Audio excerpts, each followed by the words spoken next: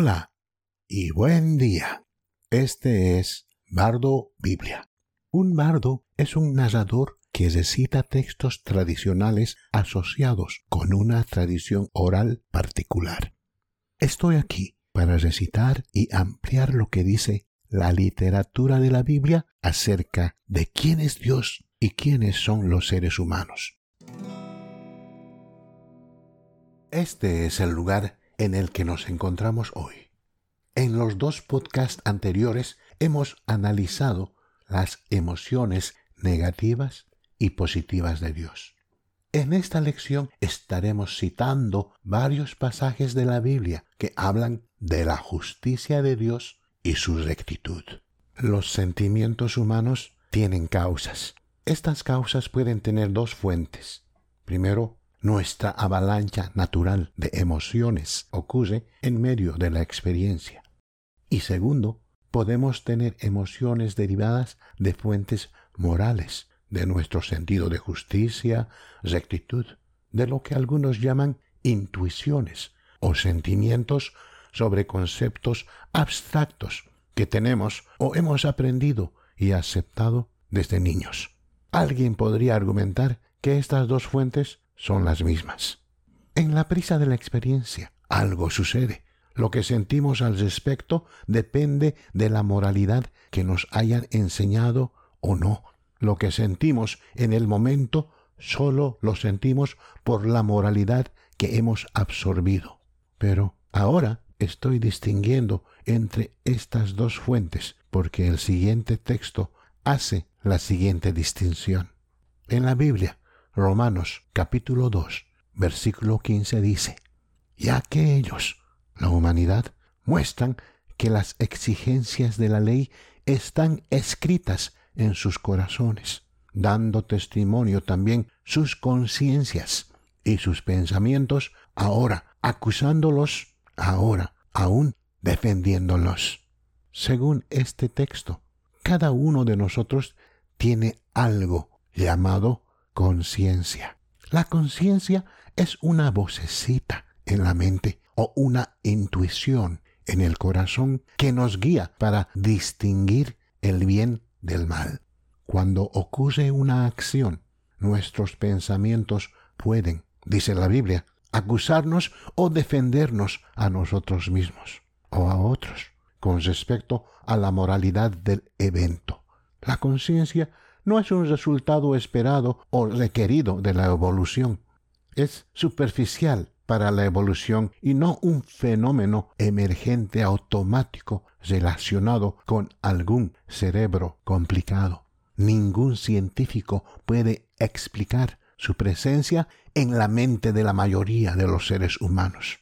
Por cierto, la Biblia dice en 1 de Timoteo capítulo 4, verso 2, escrito hace más de 2200 años, que aquellos que ya no escuchan esta voz interior han dejado de actuar según lo que dice la conciencia, hasta que sus conciencias han sido cauterizadas como con un hierro candente. Si ignoras tu conciencia el tiempo suficiente y no haces lo que te dice, pierdes la experiencia sentida de esta guía moral. Como se señaló en la lección anterior, si fuiste traicionado por alguien en quien confiabas, es normal que en medio de esa experiencia sientas celos e ira. Si un criminal te roba y es atrapado y luego castigado apropiadamente, es normal sentir en tu corazón que se ha hecho justicia. Si bien es posible que al perpetrador no le guste ser atrapado, incluso el criminal puede sentir la justicia de la condena y el castigo. La Biblia en inglés traduce una sola palabra hebrea o griega de 2 maneras: recto y justo, o rectitud y justicia. En Sofonías capítulo 3, verso 5 dice: el Señor justo está en medio de ella, no cometerá iniquidad. Y en Esdras capítulo 9, versículo 15 dice: oh Señor Dios de Israel, tú eres justo. Cuando comparamos estos textos, ser justo o recto significa tener el carácter que siempre lleva a cabo a hacer lo correcto en el trato con los demás. Cuando se habla de la rectitud o justicia de Dios, el texto afirma que Dios nunca comete un mal moral. Dice, Jehová justo no cometerá iniquidad. Usando la metáfora de la luz y la oscuridad para la moralidad y la inmoralidad, el escritor en el libro de Primera de Juan, capítulo 1:5, afirma, este es el mensaje que hemos oído de él. Dios es luz. En él no hay oscuridad en absoluto. Utilizando esta metáfora de la luz y la oscuridad, el autor afirma que Dios es moralmente perfecto. Metáfora, luz sin oscuridad. Por tanto, tal ser nunca actúa de manera dura, egoísta, mezquina, cruel o malvada. Por supuesto, las personas a veces señalan eventos históricos actuales, donde critican a Dios por causar o permitir que ocurra un evento horrible. Incluso he escuchado a tales críticos afirmar egoístamente que si ellos, un ser humano, tuvieran el poder de Dios, habrían evitado que ocurriera un evento tan malo. Están dando a entender que sus sentimientos morales son superiores a los de Dios. Una imposibilidad lógica. Ningún ser humano ocupa una plataforma que le proporcione una perspectiva eterna, una reputación de carácter intachable y un juicio personal impecable como el que tiene Dios. Tal declaración es, lógicamente, irrisoria si se aplica a los humanos. Una vez que alguien se familiariza con lo que la Biblia realmente dice acerca de Dios, puede ser difícil permanecer tan partidista que uno no pueda pensar claramente acerca de las declaraciones bíblicas. Permanecer ignorantes de lo que la Biblia nos dice acerca de Dios y sus acciones nos da espacio para decir cosas estúpidas. Bardo Biblia existe para proporcionar a los oyentes las declaraciones reales hechas por los autores del texto de la Biblia sobre Dios y sobre las personas. No estoy argumentando que las declaraciones que estoy compartiendo sean ciertas. Esa es una discusión totalmente diferente. En una cultura post-cristiana, estoy más interesado en la respuesta a la pregunta: ¿sabes lo que enseña la Biblia? De lo que me interesa la respuesta a la pregunta: ¿crees lo que enseña la Biblia?